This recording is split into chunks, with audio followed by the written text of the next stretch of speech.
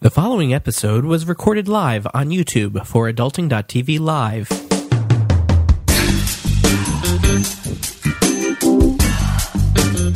Welcome to Adulting, a podcast where we want to adult every day. Download episodes at adulting.tv.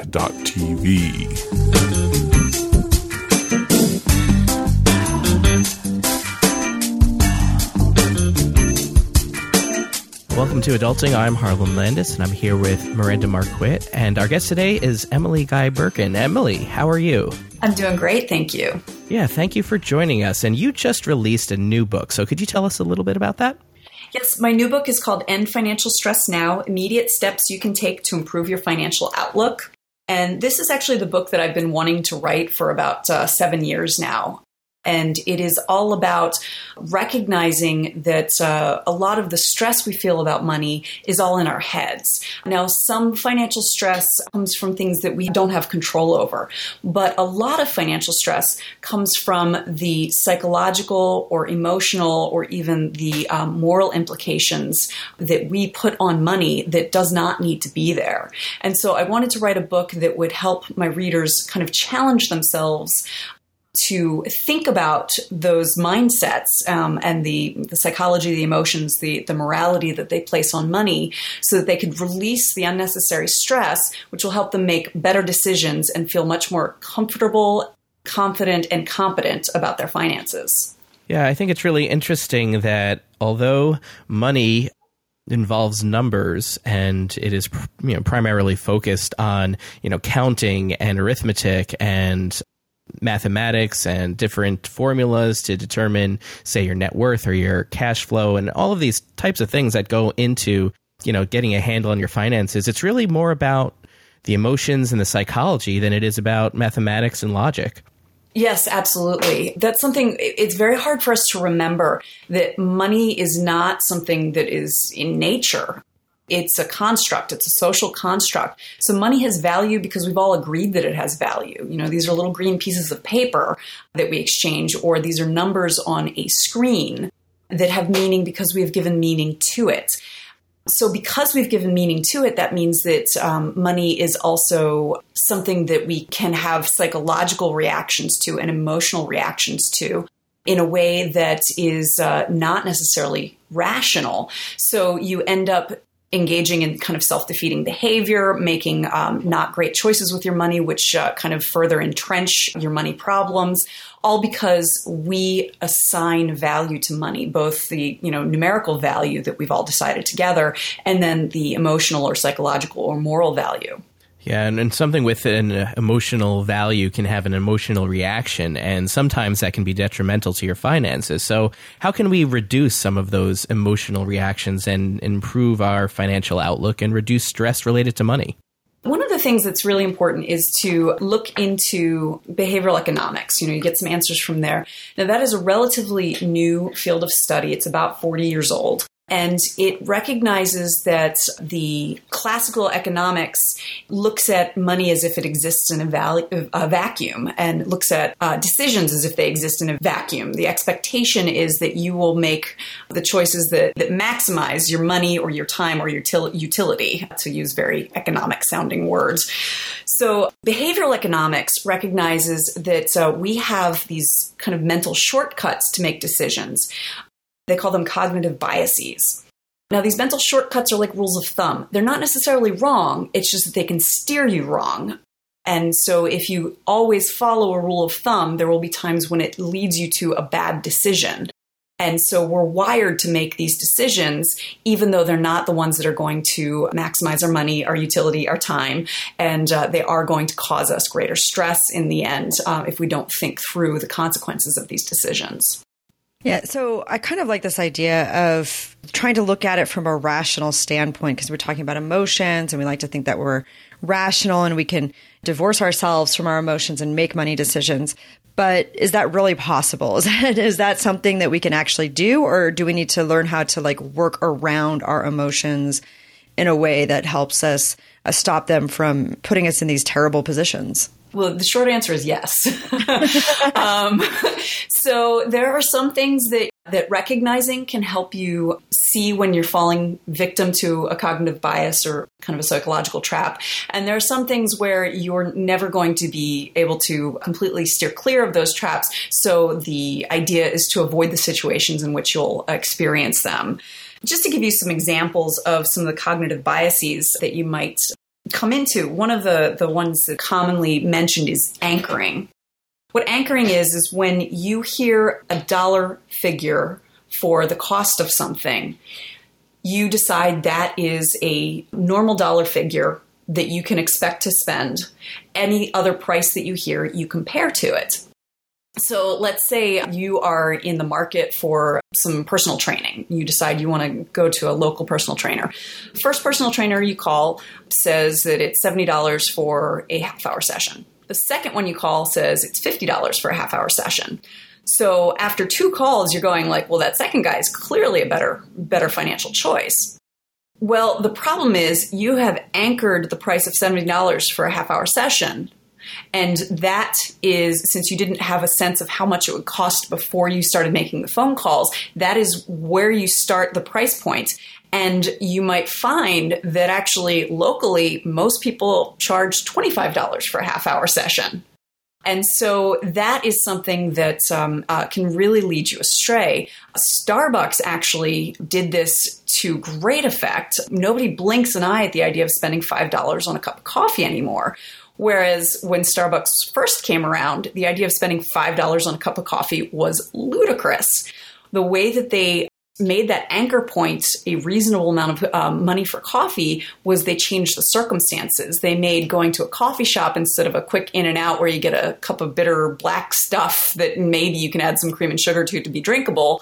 They made it an experience where you're going into a coffee shop where it's just, nice and serene, and you get something that is specially made for you with your name on it. And so you decide that coffee is different from the coffee that you usually would spend 75 cents on.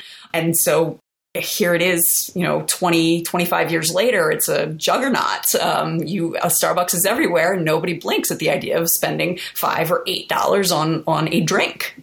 So what's the problem with this? I mean, people have decided, let's say, on a whole, or at least a number of people, not everybody, has decided that $5 is now an acceptable price to pay. Is that a problem? Does that in itself cause stress, or do we need to fight against that? Well, the problem with this is that, and one of the things that's interesting about behavioral economics is the field itself is only about 40 years old, but marketers, advertisers, salespeople, and con artists have understood the basics of behavioral economics for millennia. So, for instance, black pearls were considered worthless until someone decided to market them as if they were this rare beauty and jacked up the price. I don't even remember how much, but a huge amount. And all of a sudden, they are the most expensive type of pearl you could buy, one of the most expensive gems you could buy. So the issue with anchoring, and the reason why it is problematic, is that it has an effect on your brain that you don't have control over. Marketers are having control over. Scammers and con artists have control over this effect in your brain because they throw out the first number. So you'll see it in things like negotiating. They talk about when you are negotiating, you should never be the first one to throw out a number. It's because of anchoring. Once that number is thrown out, that is the baseline from which you negotiate up or down. Similarly, the other issue with anchoring is that the number does not have to be a dollar amount to affect your thinking. Dan Ariely, who is the rock star of the behavioral economics field, did a study where he had students write down the last 2 digits of their social security number. So these are random numbers. And then bid on various items. And the students with the highest ending social security number digits that went from 80 to 99 bid the highest amount on items, while those with the lowest ending numbers, 01 to 20, bid the lowest. So the fact that this is a cheat code for marketers, advertisers, salespeople, and scam artists is the reason why it's important to recognize when anchoring is happening and recognize that prices are not necessarily set in stone the way that you may think they are. So is the answer then to negotiate more or seek out better deals or do more market research, or how do you fight against it? There are a couple things you can do. More research is always good. And that's something, if you are trying to determine a fair price for something, the more information you have is better. The other thing to do is to create your own anchor to redefine the amount of money that you would otherwise spend. So when I was in college, my best friend decided to look at everything in ramens rather than in dollars. So, of course, you eat ramen in college and you can get it for as cheap as 10 cents a package, but she decided the unit of measure ramen was 25 cents. And so, this is back in the ancient days when you'd buy a CD. A new CD at $14 sounds like not much, but that's 56 ramens. That's almost 2 months worth of dinner. So that helped her to anchor the money in a way that she is able to see what it really costs her. Another way, if you're kind of past the ramen stage of life, is to convert your dollars into time. This is a suggestion made by Vicki Robin and Joe Dominguez in Your Money or Your Life. So if you figure out how much you earn per hour and then look at money as hours of your life that you will have to work to spend on it, that is a way of combating anchoring. And then you can make a much more rational decision about, is this an amount of money? Is this an amount of time that I'm willing to commit to this purchase, considering that I have a finite amount? Yeah, and it seems like doing these mental conversions also gives you the opportunity to stop and think for a minute, even if you're not, you're not thinking about, should I buy this, should I buy that? You're doing this mental arithmetic, and could that be just enough to give you the pause that you need before you make a poor decision? Absolutely. A lot of times, all you need is just enough space between your desire and your decision to make a purchase to rethink whether or not it's the right decision. Rationality only needs a little bit of time. Emotions are very quick. Rationality is a little bit slower. Yeah. So how do you develop that rationality? How do you kind of combat, what we've heard of it called as like the lizard brain? Mm-hmm. How do you combat that so that you're making better decisions, working around your emotions and recognizing that? I mean, you do talk about turning things into ramens or converting them into time, which I really like. I actually, a lot of the time, convert it into time because to me, time is way more valuable than money. Mm-hmm, and mm-hmm. I look at it in terms of, okay, how much time is this going to suck out of my life? And do I really, what could I be doing instead? And how much is it going to cost me in terms of time? And how much am I going to have to work to make up for it? So those are some tricks that you can use to kind of think about it more. But how else do you do it? Do you have any other tricks that can help you kind of get around that? Absolutely. And actually, a lot of the old chestnuts of personal finance work because they are combating a cognitive bias. They're, using behavioral economics, even though they were come up with long before behavioral economics was a field of study. So, for instance, there's that very old example of personal finance advice where you freeze your credit card in a block of ice because that will prevent you from making impulse purchases. So what you're doing there is you're circumventing your lizard brain. You are forcing yourself to wait the amount of time it would take to melt your credit card to use it. And that's, it's a very old-fashioned suggestion, but it's actually very astute because it recognizes that, when you want an impulse purchase, you'll actually, if you remember that your credit card is frozen in a block of ice, you'll actually be like, grr, this is frustrating and annoying. And then you'll wait the 30 minutes or half or hour or however long it takes to melt the block of ice. And the desire that you had will have dissipated by then. There's a reason why you're frustrated that you have to wait. It's because you want what you want right now, and your better angel will correct you if you have to take long enough. So a lot of the kind of personal finance advice that is about outwitting yourself, and they call them pre-commitment mechanisms, making the decisions for yourself ahead of time. So like automating finances, automating your savings and your retirement savings and that sort of thing. So carrying cash rather than credit cards are all about avoiding these cognitive biases and preventing yourself from making decisions entirely emotionally. Yeah, and I would say that the more we as consumers try to outwit ourselves or outwit the marketers and the financial industry and the credit card issuers, the more they'll fight back. And, technology is certainly allowing us to make purchases without physical credit cards now. So, yeah, your credit card could be frozen in a block of ice in the freezer. But if it's saved in your browser and all you have to do is click a button to buy something online without even having to enter your credit card number, then you're not really preventing yourself from, it's a little bit of a barrier for yourself, but you still, the way technology is setting things up for us, technology will continually remove those barriers. Some people can pay with a fingerprint now. Well, and that's one of the things where I very much recommend that people don't save their credit card online retailers. Do not let it remember your mailing address if you can avoid it. Some of the sites, they just will remember it. But whatever you can do to make it a little bit more work for you to spend money is better. So when you are on Amazon and you need to enter in a credit card number, make it that you actually have to get up and get your wallet and get your credit card. Because even though that's just a minute to go get your wallet and enter your credit card number, that can be enough of a pause that your brain will go, do I really need that Doctor Who mug? Whereas if you can just click a button, you don't have the time to think through it. And that's exactly why they offer one-click ordering.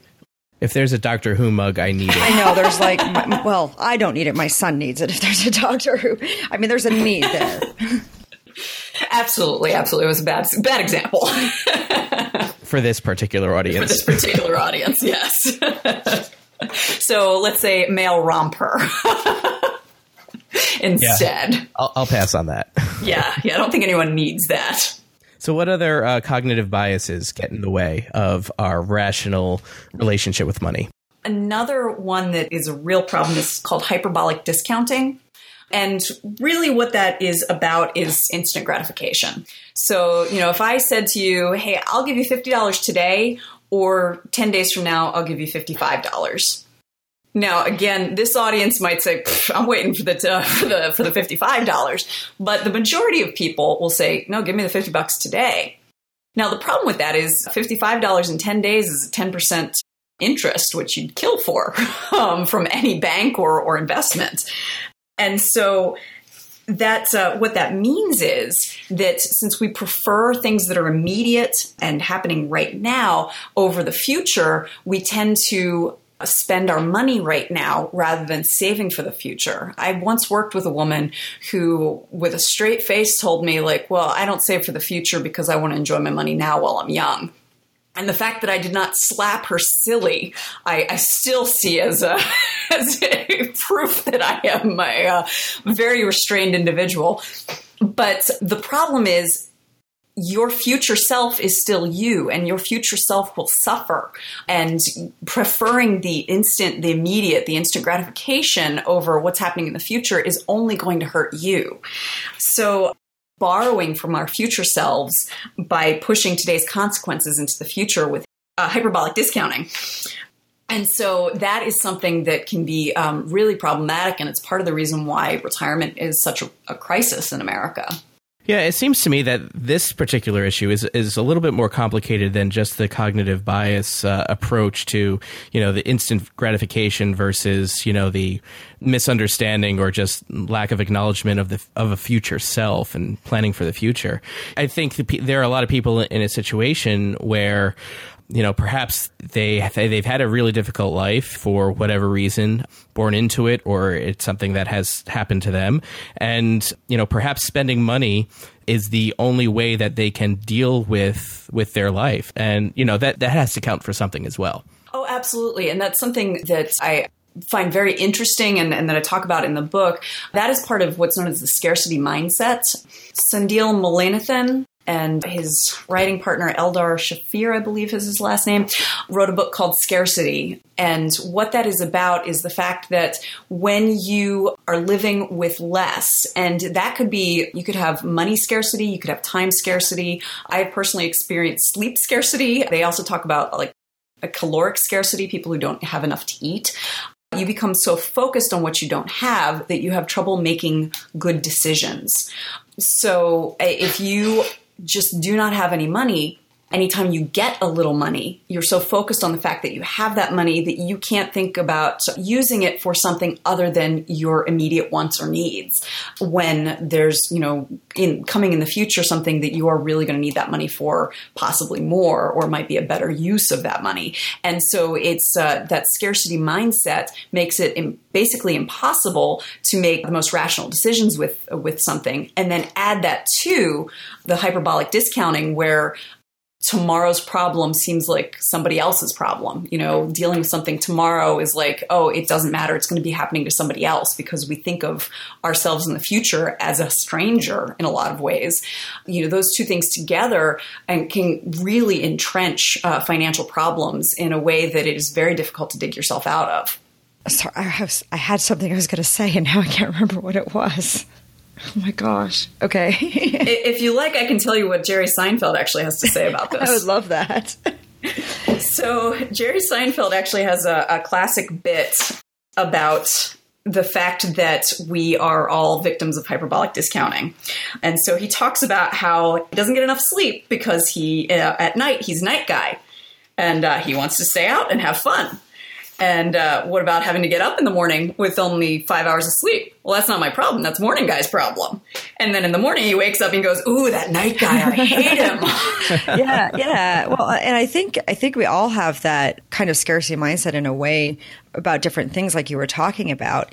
I think when we think about money in that way, it can kind of trip us up because we're always making decisions based on what's going to cost the least, even, like right now.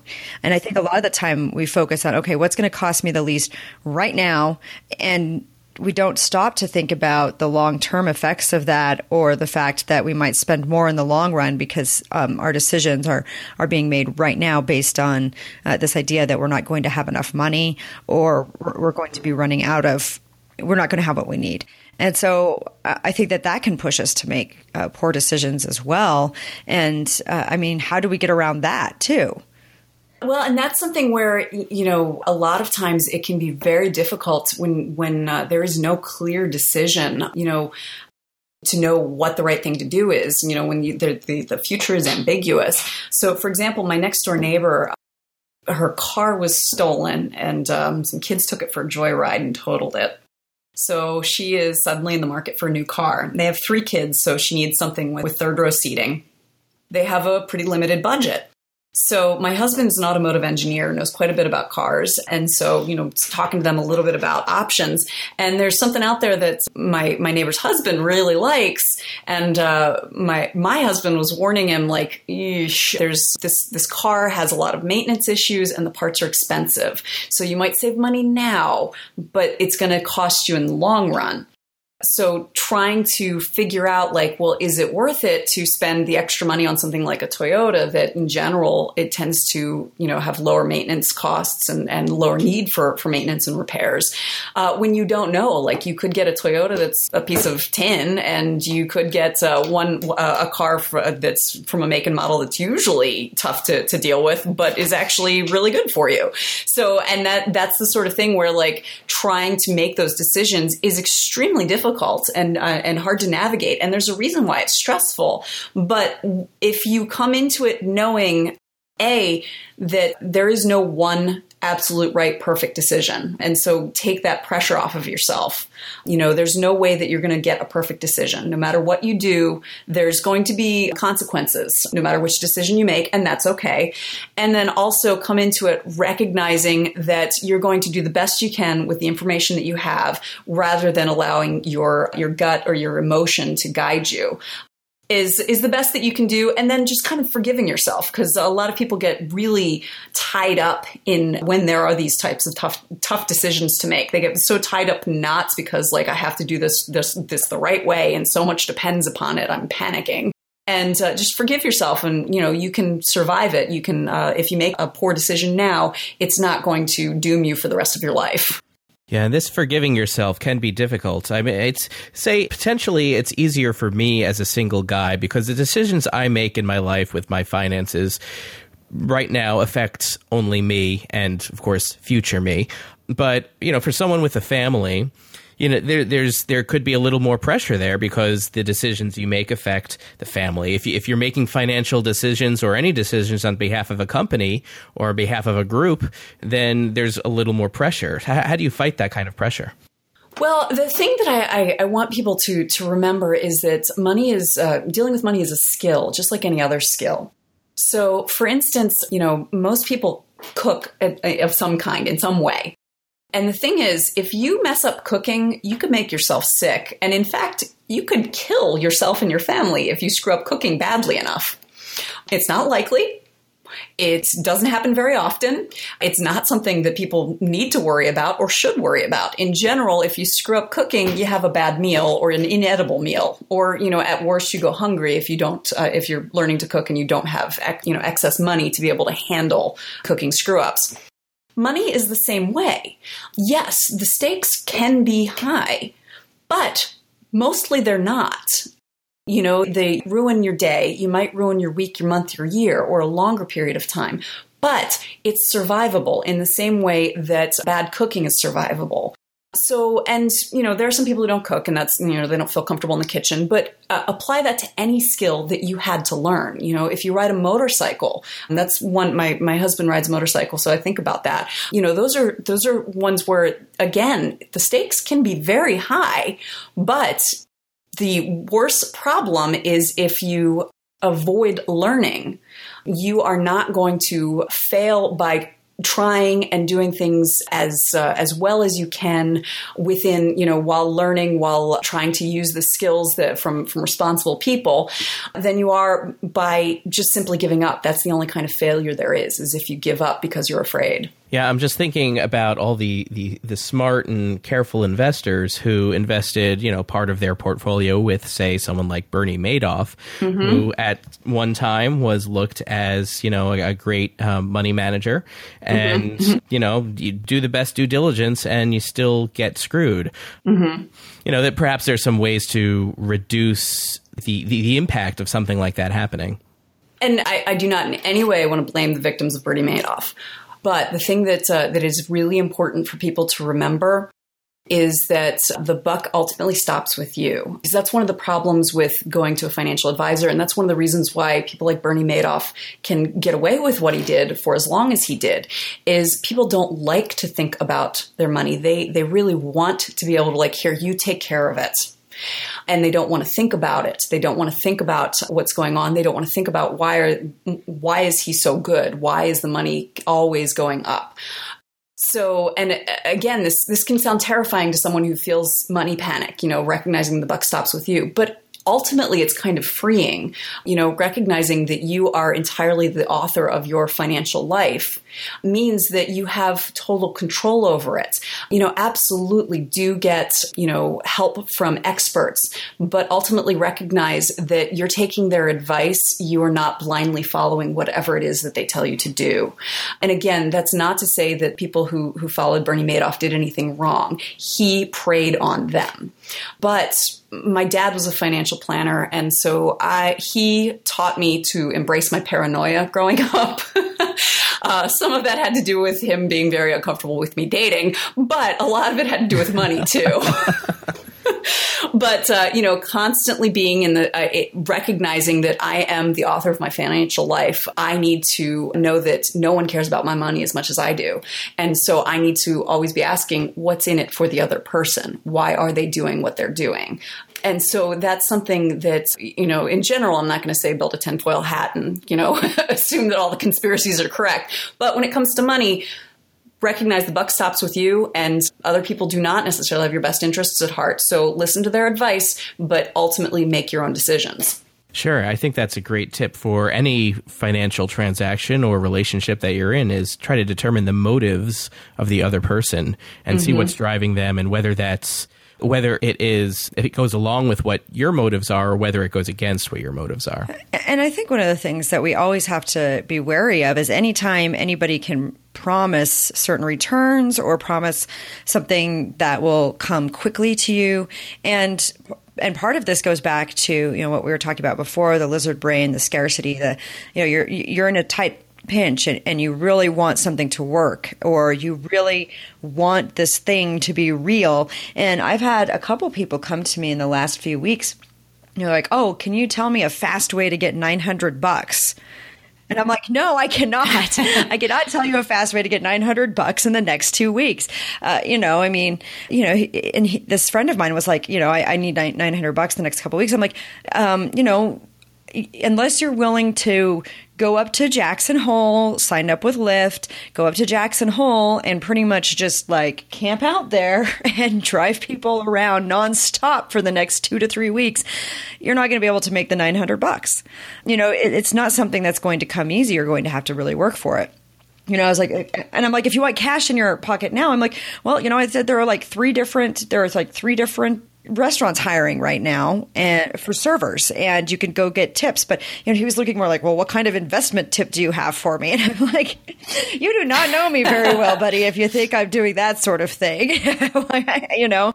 So I think, but we get in these positions where we are desperate, or we are concerned, or we do feel like we're in a tight spot, and we want to find something that works, and we want to find something that's going to save us and get us out of this position.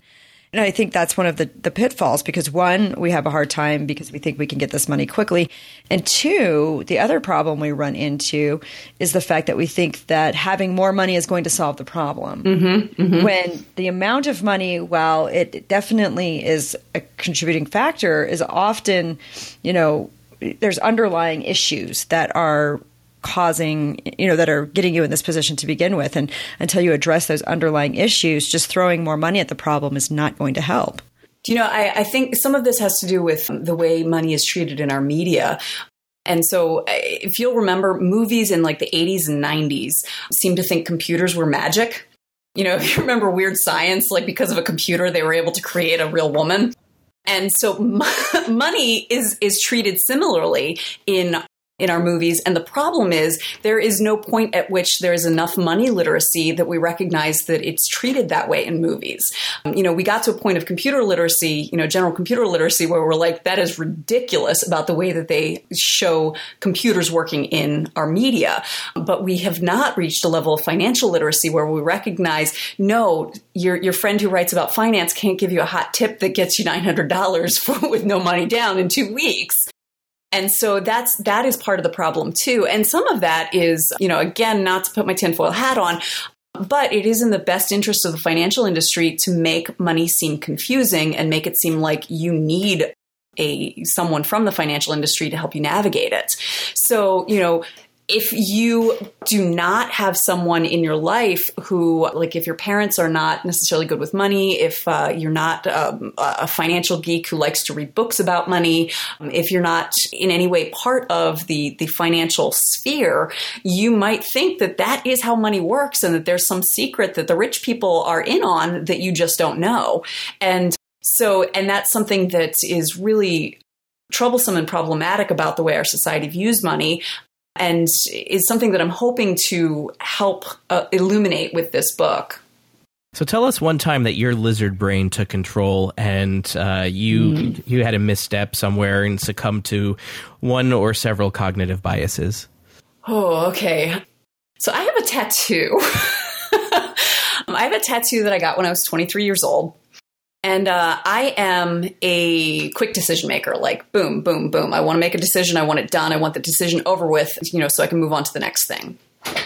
And in general, that is something that really serves me well. I do not want to dawdle around decisions. I don't want to overthink things that I've already done. I don't want to overthink decisions that I'm going to be making in the future.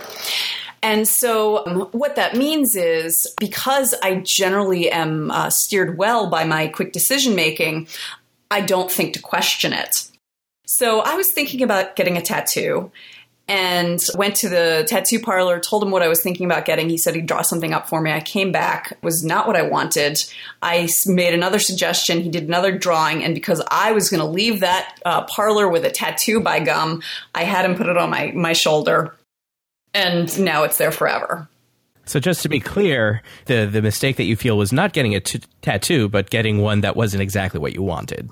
Yes. And actually, if I had done what, some people advise, if you want a tattoo, say a year from now that, put something on your calendar for a year from now. And if you still want it that day, a year from now, then go get it.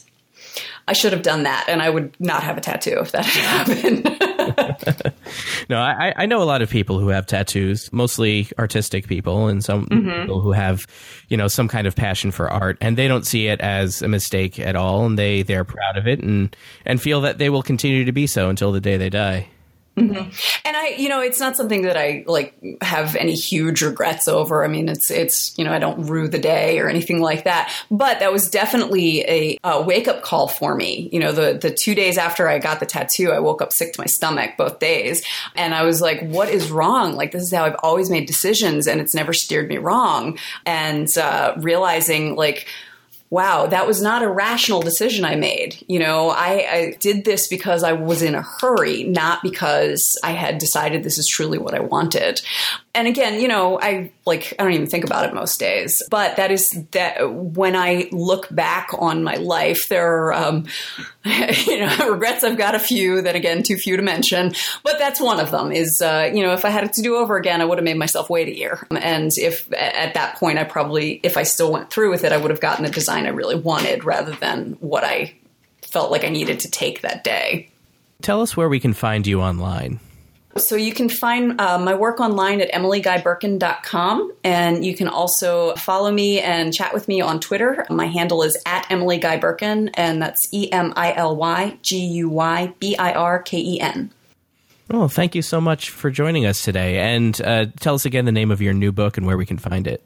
It is called End Financial Stress Now, Immediate Steps You Can Take to Improve Your Financial Outlook, and it is available wherever books are sold, and Amazon, which is also a place that books are sold. And of course, we'll have some links to all of those websites and the book. So feel free to visit us at adulting.tv to see the resources for this interview or to subscribe to future interviews and podcasts. We have a lot of stuff on our website, so please do check it out. And if you have any questions, come to adulting.tv/ask. And you could also visit our Facebook community, #adulting, so you can ask us questions there or join some of the fun discussions that we're having. And until next time, act like a grown-up.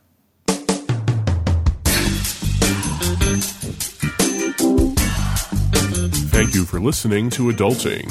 Find resources for this episode or download other episodes at adulting.tv.